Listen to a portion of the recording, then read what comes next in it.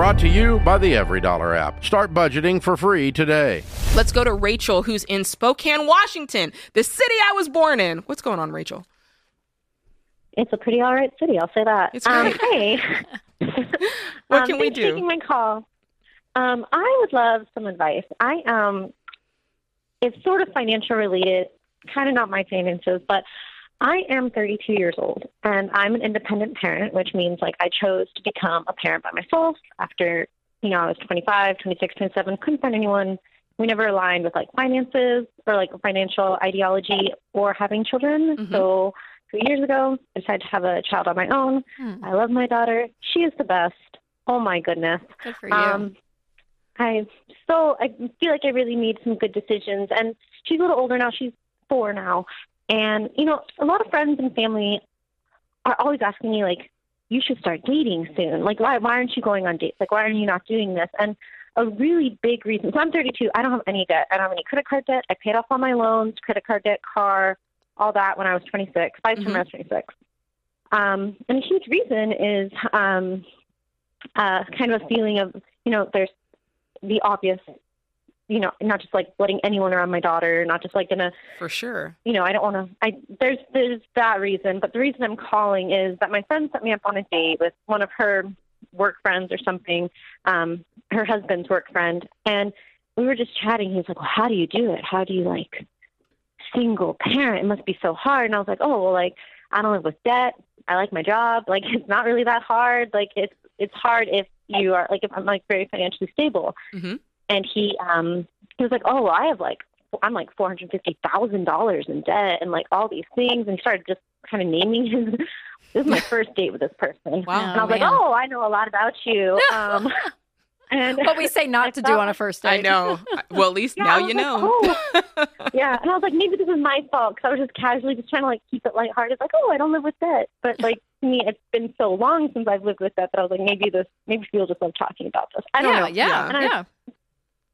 And then I was talking to my friend. She's like, "Oh, like how'd it go?" I was like, I don't really think this is like for me. And when I was explaining, like, it's not just about introducing someone to my daughter's life. It's also about introducing that whatever, like, sure. Yeah. I'm not going to date without the intention of marriage. And sure. And I don't know how to explain, and I don't even know if it's wrong to like not give somebody a chance, knowing that we're on totally different pages. And you how get to set your non-negotiables. family.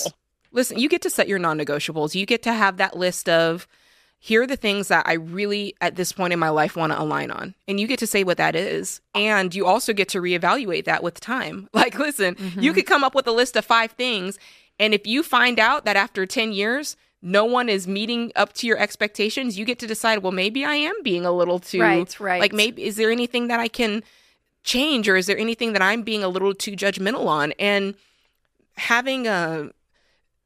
Listen, you guys talked about this really early in the relationship. Had you have dated for 4 months and fallen in love, and then him sprung on the $500,000 of debt or however much it was, listen, you might have married him anyway, like I did. But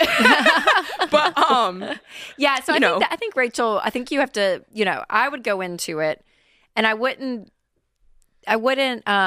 put this thing out there that if they do have debts, it's an absolute no. And I'm not saying you're saying that, but what's important is the value system, right? So if they came to you and was like, "Oh my gosh, I still have $100,000 of student loan debt and I hate it. I don't want to, I feel this burden. I'm trying to pay it off." Like, that's somebody that you're like, okay, I can get on the same team. We are running in the same direction. And I think the same would be true, for a spiritual aspect, how you want to raise kids. Yeah. The in-laws and family, like, these are big topics in life. And when you marry somebody, those topics collide, and you're not always going to be the same person. You're not going to marry the clone of you, right? So you're going to probably always have a different take, a different spin on these things, but the overall direction is what you're looking for. So yeah, I don't think I wouldn't find someone really attractive if he's like, "I got $450,000 in debt and I'm about to go buy another property and keep leveraging myself." I'm like, that's great for you, but that's just not attractive to me. Like, I can't, and I would say the same thing, lines like that in a spiritual sense or with kids, like, right. There's things that you're just like, we just won't be aligned in life. So I don't think you're being too picky. I would say, if you had called and said, yeah, just because he has debt, I won't date him. Yeah, that's no. That I wouldn't say that's I would not go down that route. But especially if they've been like, and I want to get out of it. right. So it's all Right. about where they're going and what the values are going forward. But I think everyone has kind of that one subject in life that they're really passionate about with the other person, right? And so naturally yours might be money, Rachel, not from a shallow perspective, but something that you really cherish your convictions and you really want to partner in this. And I think that's big. The thing to consider, especially with the debt aspect of this, is let's just say, you've gone on 4 or 5 dates and it comes up at Applebee's and you start talking about it. Remember, there's still time. Like, you're not getting married tomorrow. So if this guy has $60,000 of debt, there's time for him to pay that off before you get married. Like, does that make sense? Like, if you're really feeling some type of way of like, man, I really sacrificed to pay off my debt. I don't know if I have the stomach to go through another 60,000. Just think about the fact that there's still a timeline. Like, you're not getting married tomorrow, and you'll be able to see if this person really does show and prove what their values are, because are they actively trying to get out of debt? It has 8 months passed and they've paid off nothing. You know what I'm saying? Like, you're going to see that come out in the wash. So I wouldn't get too hung up on it within, the first few days or even the first few months necessarily if you're on the fence. Does that make sense? That makes sense. Yeah, I think that something was just like a bit of a flag. He was like, I have all this money. He's like, but the government's going to cancel student debt, so that's fine. I was like, no. Red flag. No, for sure.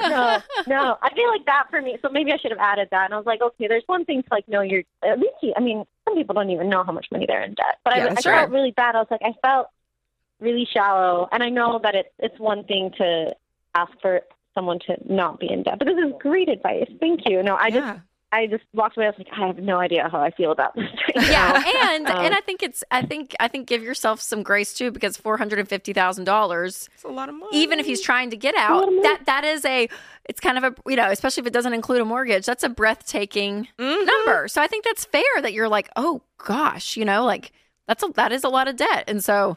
No, I don't think you're being too judgmental. I wouldn't count someone out just because they have debt. It's all about the value system and where they're going moving forward. And could you see yourself with them in the future, right?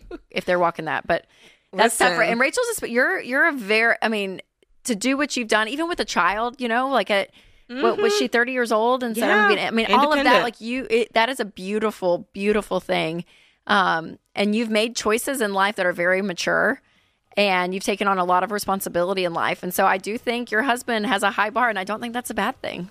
Hey, in the chat, I would love when people get a chance to put their thoughts on this in the chat, like what your non-negotiable is. Like dating. Yeah, and we can talk about it at some point because, listen, after paying off the debt that we paid off, if God forbid something happened to Sam Warshaw and I had to get out there in these streets, if somebody came at me, I don't know if I could do stomach it again.